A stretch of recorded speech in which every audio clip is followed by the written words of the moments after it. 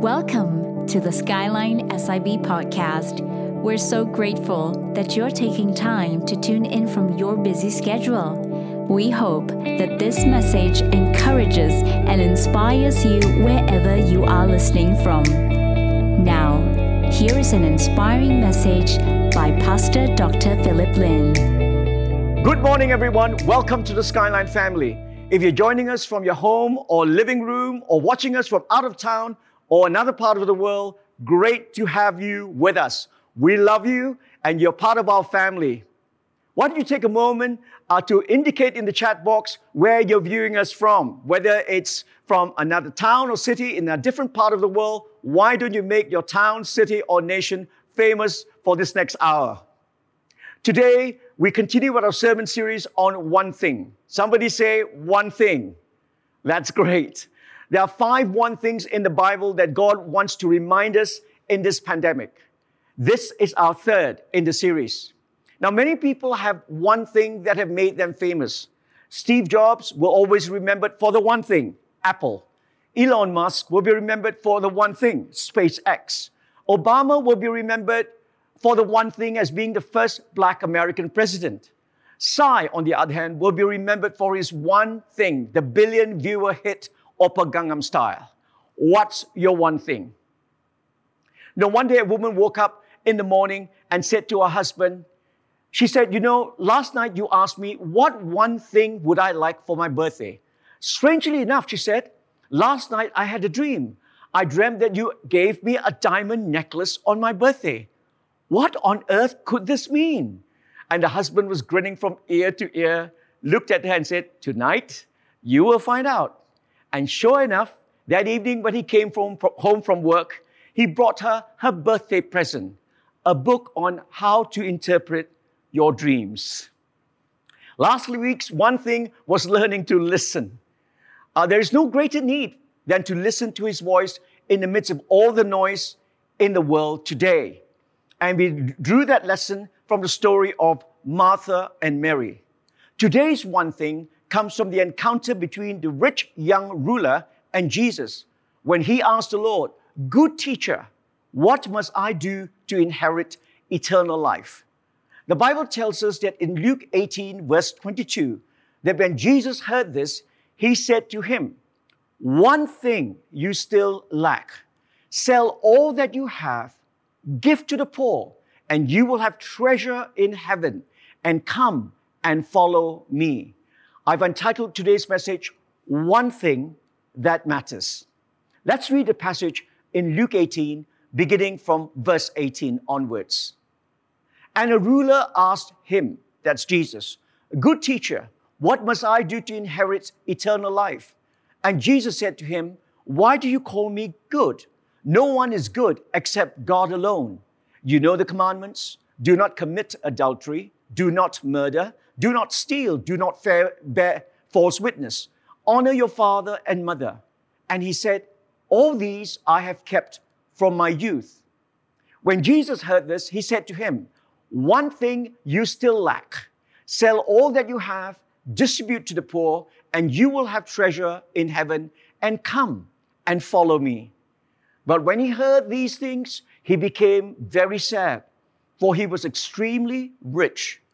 Jesus, seeing that he had become sad, said, "How difficult it is for those who have wealth to enter the kingdom of God. It is easier for a camel to go through the eye of a needle than for a rich man to enter the kingdom of God." Let me shed light on this passage by asking 3 questions.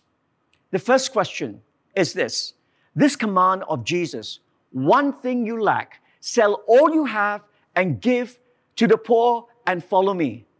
Is this command to all of us or to the rich young ruler only? That's crucial for us to know. If he's saying to all of us, if this command is meant for all of us, then Jesus should have said this command to every rich believer in the gospel as well, like Jairus or Nicodemus or Zacchaeus or the Roman centurion. But no, he didn't. So the issue is not about money or being rich and wanting to follow Jesus. I hear a sigh of relief now. Phew, There's no need for us to empty our bank accounts or to rush out and give all to the Salvation Army or to Skyline's COVID fund. Yeah. Jesus was saying this to the rich young ruler only. He was just saying it to the rich young ruler only. That is the context. Why? Because there were problems with regard to his heart. And here's the second question. What was the problem with his heart? Why did Jesus make such radical demands on this young man? Go sell all you have, give to the poor, and then come and follow me. He never even said these things to his disciples. He said to his disciples, come and follow me. But why did he give such a radical command to the rich young ruler? Why then? Well, it was simply because of this. Because the rich young ruler was using this as an opportunity to show off. Do you like show-offs? Well, most of us don't like show-offs. There was a man who had a charismatic dog. And that dog was Pentecostal charismatic to do all the things. Like when you ask him to worship, he would lift up his paws. When you ask him to pray, he'd put his paws together. When you read the Bible and sing along, he would be barking. And this man was showing off this dog to all his friends. And his friends said, that's very impressive, but can your dog do normal things like sit or stand or roll or heel? And the man said, well, let's try.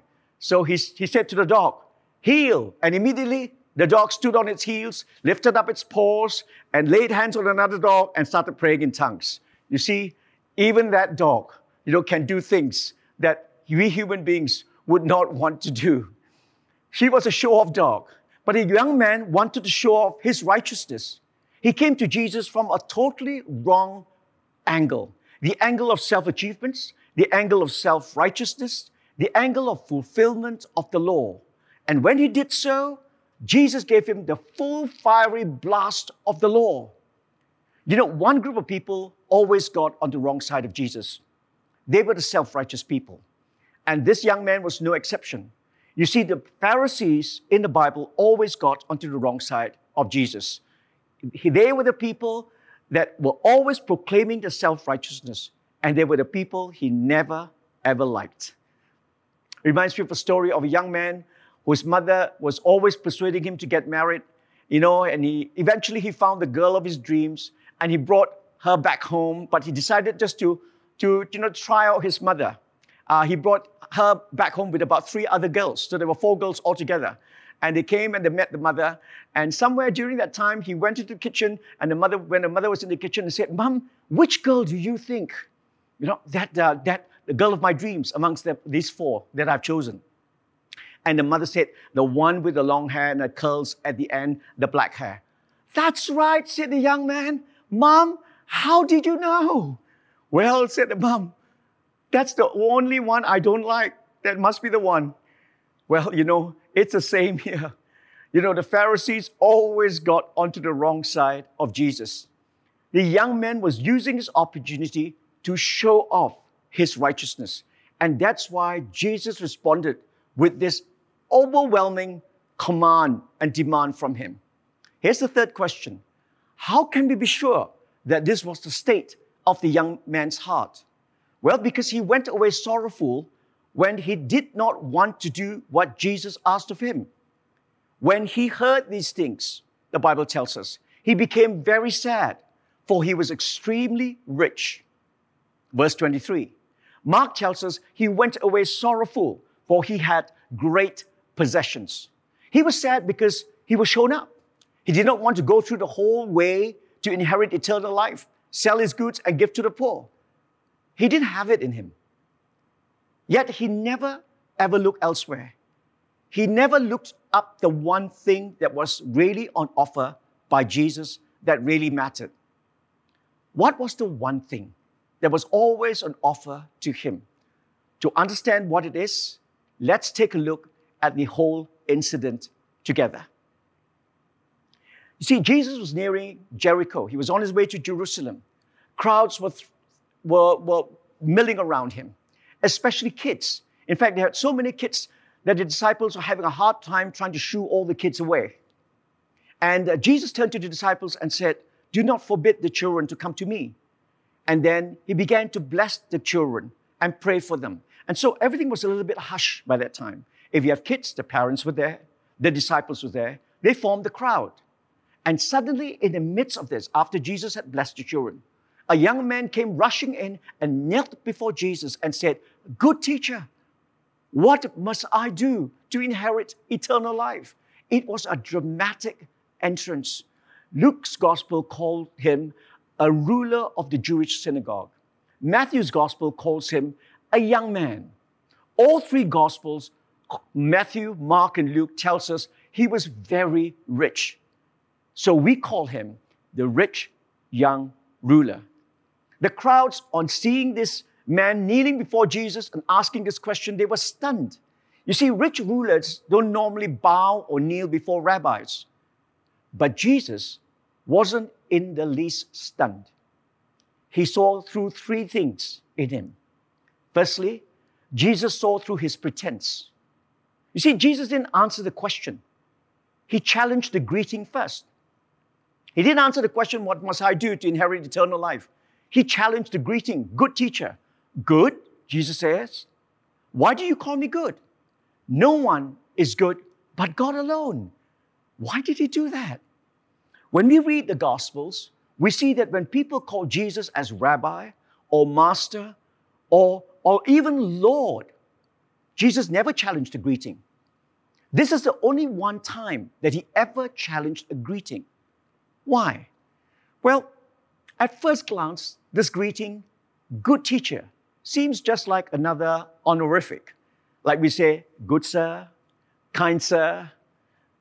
But when we look at the rabbinical literature, we find that there is actually no record in Jewish literature in which rabbis are ever addressed as good teacher. It didn't exist.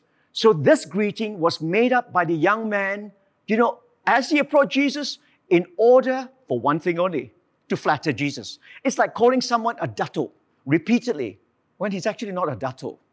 It's like when a stranger comes up to you and say, "我的好朋友，很久没有见. Hey, my good friend." He's a stranger. He says, "Hey, my good friend." When he addresses you like that, you know there is an ulterior motive. So Jesus addressed the greeting first. He saw through this young man's pretense. Secondly, Jesus saw through his boast. What was his boast? Now, notice the way he framed his question. What must I do? What must I do to inherit eternal life? Now, everybody was listening to him. You see, he already knew his firm foundation and his base.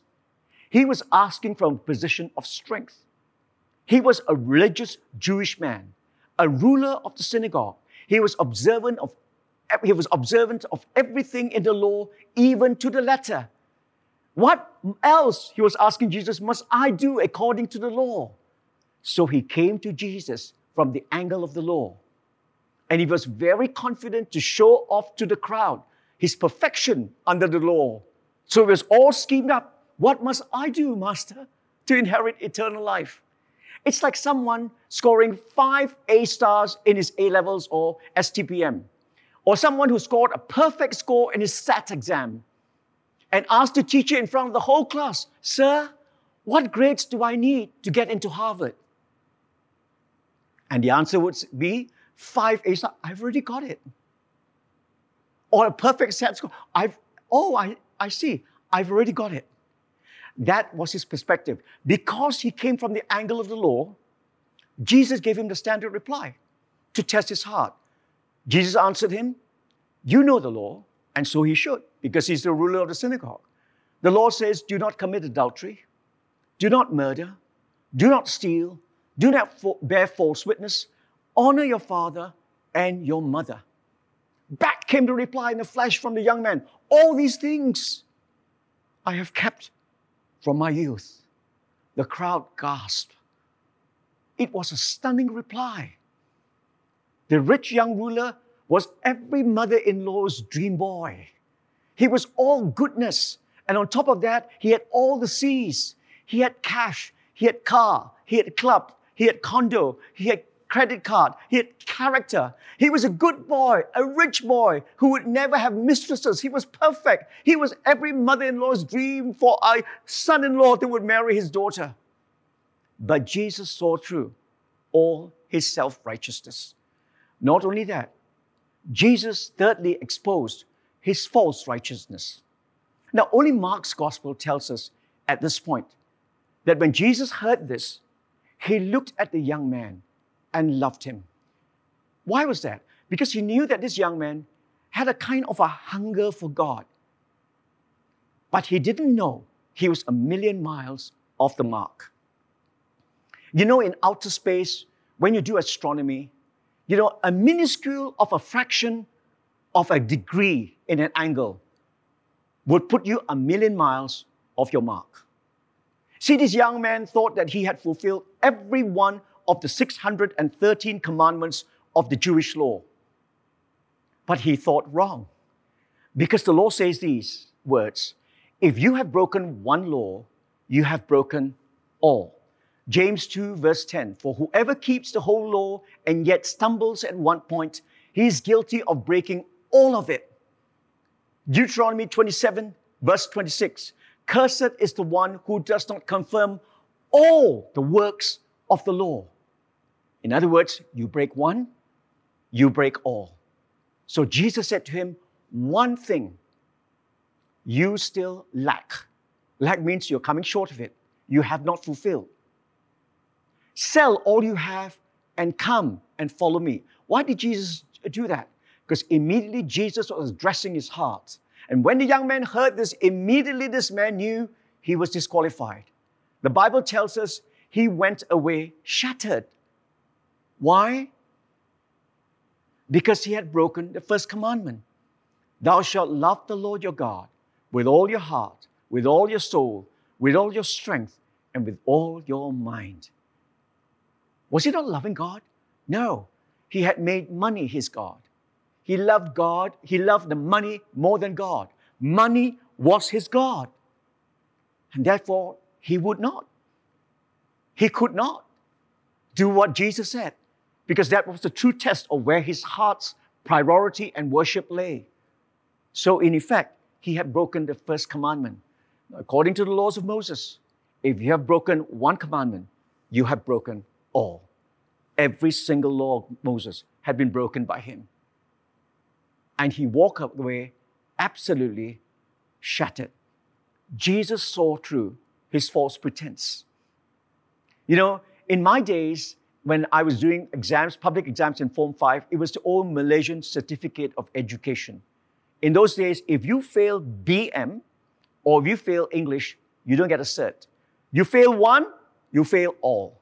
It's the same today. I'm told that in SPM, you fail BM, you fail all. It's something like that. You don't get the certificate. And so Jesus showed up, his false righteousness. Jesus was saying to him essentially, you come to me to show off your righteousness by the law? Is that what you base your right to inherit eternal life by? You come to me to show off your righteousness under the law?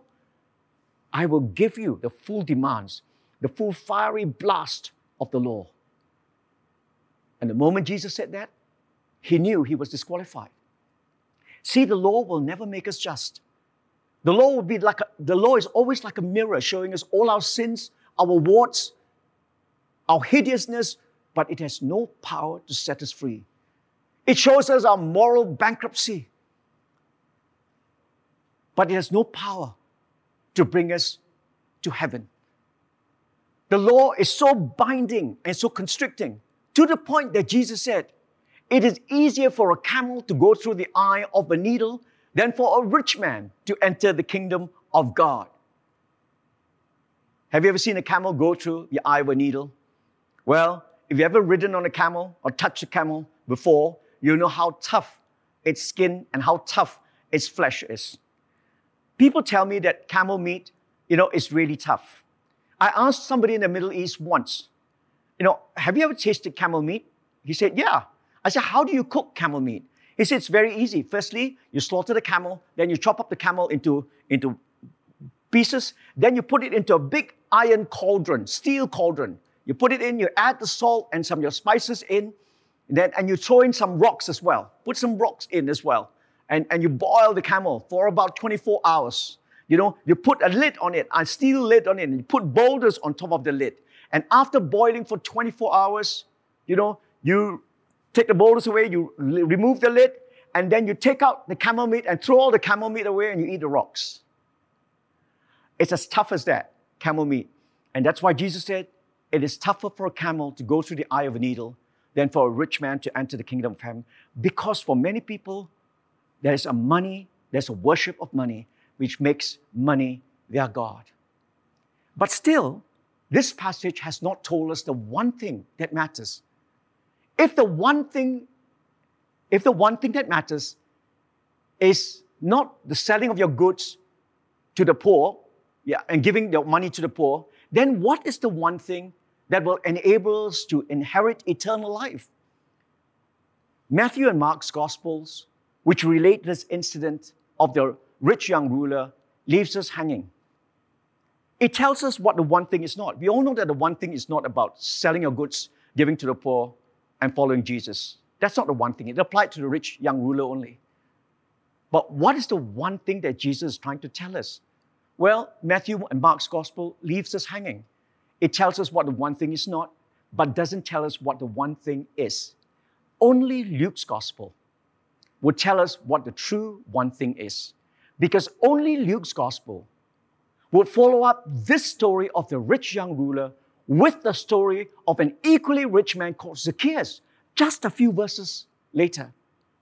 When we contrast this story, the story of Zacchaeus, with that of the rich young ruler, then one thing that really matters leaps out of the pages of the Bible at us.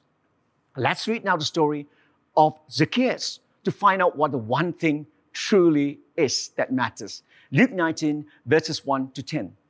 Jesus entered Jericho, and behold, there was a man named Zacchaeus. He was a chief tax collector and was rich. He was seeking to see who Jesus was, but on account of the crowd, he could not, because he was small in stature. So he ran on ahead and climbed up into a sycamore tree to see him, for he was about to pass that way. And when Jesus came to the place, he looked up and said to him, Zacchaeus, hurry, come down, for I must stay at your house today. So he hurried down and received him joyfully.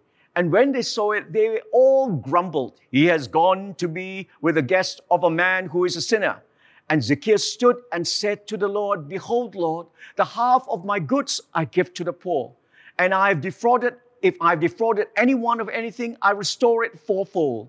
And Jesus said to him, Today salvation has come into this house, since he also is a son of Abraham. For the Son of Man came to seek and to save the lost. See, both the rich young ruler and Zacchaeus were similar. They were both rich, powerful, and influential in their own ways. Both were seeking God, but what was the difference? One based his righteousness on his works because he was a righteous man. The other, seeking Jesus, was based on desperation because he was a sinful man. One was religious, the other was corrupt. One was respected in society, the other was hated. One had clean money, the other had dirty money. One came to Jesus in pride to demonstrate his righteousness. The other came to Jesus in shame to hide his sinfulness. But here's the point. One missed God. The other was found by God. What was the difference? One came by works of law. The other came by grace.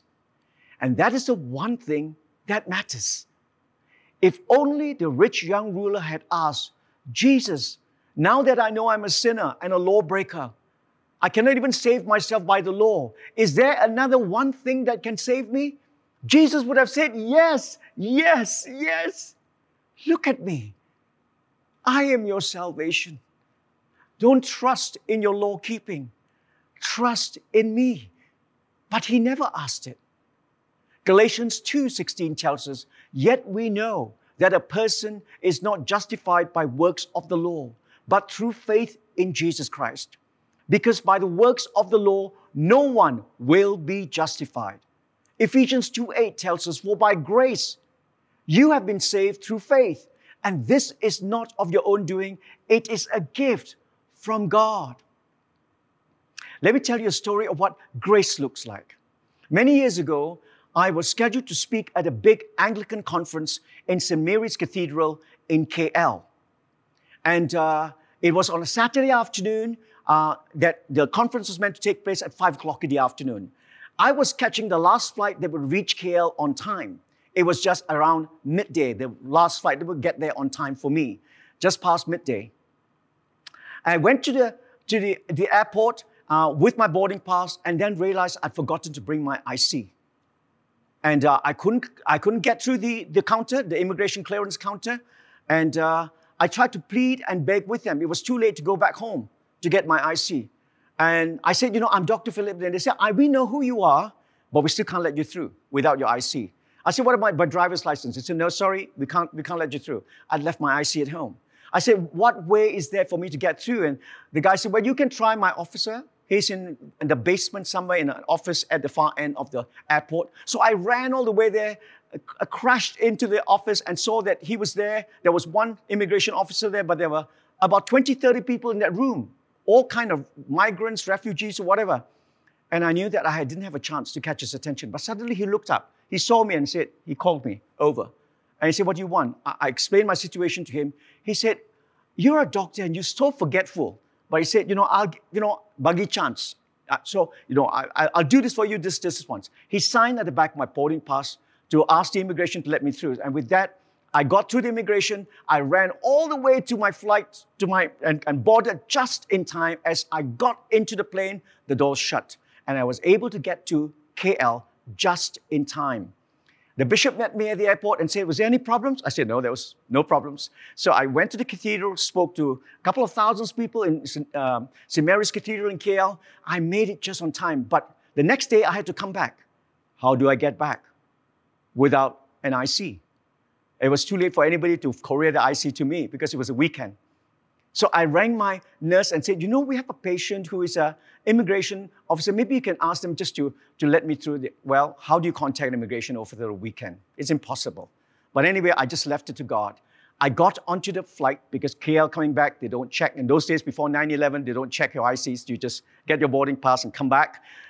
And when I arrived in KK, this was the problem. I went to the immigration counter and I tried to explain my situation. I said, saya Dr. Philip, kemarin dulu, I tried to explain the situation. Oh, kau Dr. Philip, the immigration officer said. And he stuck his head out of the counter and told all the rest of the immigration officers, sudah ada di sini, tak payah sudah, ada di sini. So obviously somebody had informed him to be on the lookout for me. And with that, I cleared through and came back in. What was that? That's grace. I don't deserve it. It's been done not once, but twice for me. Again and again. I could have not done anything to save myself to get onto the flight or to come back in. See, when grace came in, it changed Zacchaeus' life completely. See, the rich young ruler came by his own supposed holiness to get Jesus. Zacchaeus came to get Jesus first in order to get holiness. That's the difference between grace and law. Now we have the contrast between Zacchaeus and the rich young ruler. See, after this story, one was saved by grace, the other was disqualified by law. One was transformed, the other was informed. One was filled with joy, the other was filled with sorrow. One family got saved, the other family was unheard of and untouched. One was filled with overwhelming generosity. Zacchaeus stood up and said, half of my wealth I will give away. And if I defrauded anyone, I'll pay back fourfold. You see, once grace touches our hearts, the purse strings of our hearts are loosened. You must understand, this is Zacchaeus. He used to worship money. Money was his God. Now he's giving half his wealth away and repaying fourfold for those whom he's defrauded. Once grace touches us, we give and we give and we give. It's the purse strings of our hearts are loosened. Grace fills us with generosity towards God like nothing else does. What about the other person? The rich young ruler walked away. He never gave a single cent. Law makes us stingy. One became a public celebration with his salvation. That's Zacchaeus. The other became a private recluse in his condemnation. One became known. This incredible thing. We know his name. His name is Zacchaeus. The other, well, up to today, we call this man the rich young ruler. We don't know his name. He remained anonymous, nameless, forever and ever. So long as the scriptures have been with us for the last 2,000 years, the gospel, we know the name of the man who was saved under grace that day. His name was Zacchaeus. Heaven knows his name. The other remained nameless forever. We only know him today as the rich young ruler. As I close today, I want to ask you, do you want to be known in heaven? Do you want to be filled with his joy? Do you want your life to be transformed? Do you want your family to be saved? Then turn to Jesus today and come to him by faith, believing that he took away your sins and mine on the cross. Receive his love and his forgiveness by grace. This is the one thing that matters. So today, if you have never asked Jesus into your life, grace is extended to you. Jesus took your sins and mine on the cross, died for your sins and mine, rose again from the dead. And if we will open the door of our hearts to him today, we will have eternal life and forgiveness of our sins. If today that's your desire, you say, I want to receive Jesus, will you pray the simple prayer with me? It's a prayer to receive Jesus. It comes on the screen now, and say this prayer, meaning it in your heart, and commit your life to him. Lord Jesus, thank you for your grace and your love for me. Today, I come as Zacchaeus did, not like the rich young ruler. Lord, save me. I put my trust in you. Lord, cleanse me from my sins and my wrongs. Lord, heal me and fill me with your love and forgiveness. In Jesus' name, I pray. Amen.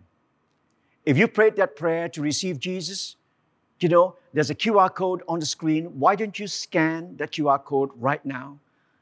And then fill in a little bit of your details. And then somebody will be in touch with you. Somebody will connect with you. Not too long from now, in a very short while, somebody will connect with you to pray with you and to give you a resource to begin your new life in Jesus. Because today, as you prayed that prayer, you have come into the kingdom of God. You have received the grace of God in your life. But before we go, I'd like to do one other thing. I'd like to pray for each and every one of us today. As believers, we were saved by grace. We live for God by grace. We serve God by grace. That's what it should be. We love others by grace. We give by grace. We serve out of our love and gratitude and our response to his grace. And when we do so, we will never burn out in our Christian life.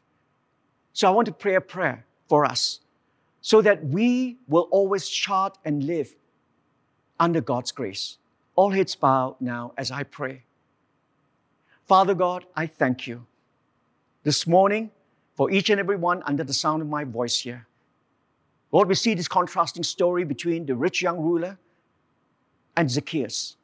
Lord, we want to come to you as Zacchaeus did, in the humbleness of our hearts, knowing we cannot save ourselves, but you have come looking for us, just like you did for Zacchaeus.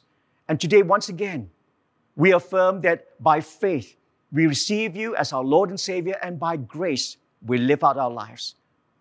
This morning, there's some of you who need healing in your lives right now. Put your hand on that part of the body that needs healing.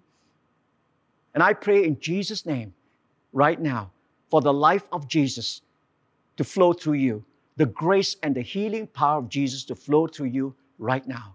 I speak healing into your life, into your family. And some of you are standing in proxy for members of your family. Jesus is here. He's alive today. I pray for that healing to come into the life of your family, for your children, your spouse, your family members, your parents right now. receive that healing in Jesus' name. Some of you may be fearful of what this pandemic and lockdown may be for yourself, for your health, for your business. I want to pray for a second wind of faith in your life because God is the life giver. Jesus is with us. He is our life giver. Lord, I just pray that your life will flow through each and every one of us here today. We receive your life in us right now, Lord. Your life that gives life. Your life that heals. Your life, God, that protects us and covers us. Your life that brings an anointing of faith in our lives. So that even in the midst of this pandemic, we will be unafraid to share the gospel, to bring the good news, the gospel of your grace into others, of our friends, our colleagues at work, our family. We believe by grace, we will see many salvations. And we believe by your grace, oh God, our faith will grow, that we will have a second wind throughout this lockdown and pandemic, that we will rise above the storm because you hold us in the midst of all our challenges. Lord, we give you praise because, Lord, like Zacchaeus, Lord, salvation has come into our household and our lives. So we give you praise and thanks and we worship you today in Jesus' mighty and wonderful name. All God's people said, amen and amen. Praise God. Hallelujah. Well, it's been a joy just ministering God's word to you this morning. I pray that you have been blessed and I trust that you will live the life to the fullest of what God wants for you under His grace, His mercy, and His power. Be blessed. Have a great week. Have a great month ahead. And for those of you who are celebrating Chinese New Year, not too long from now, have a great, wonderful Lunar New Year. God bless you all. I'll see you again soon. Bye for now. Thanks for listening. This is the Skyline SIB podcast, and stay tuned for the next episode. Visit our website at www.skylinesib.com and say hello. Drop us a prayer request or leave us a question. Want to know what's up and coming with our church? Follow us on Instagram, Facebook, and YouTube. It's Skyline SIB. Let's connect. God bless and have a great week.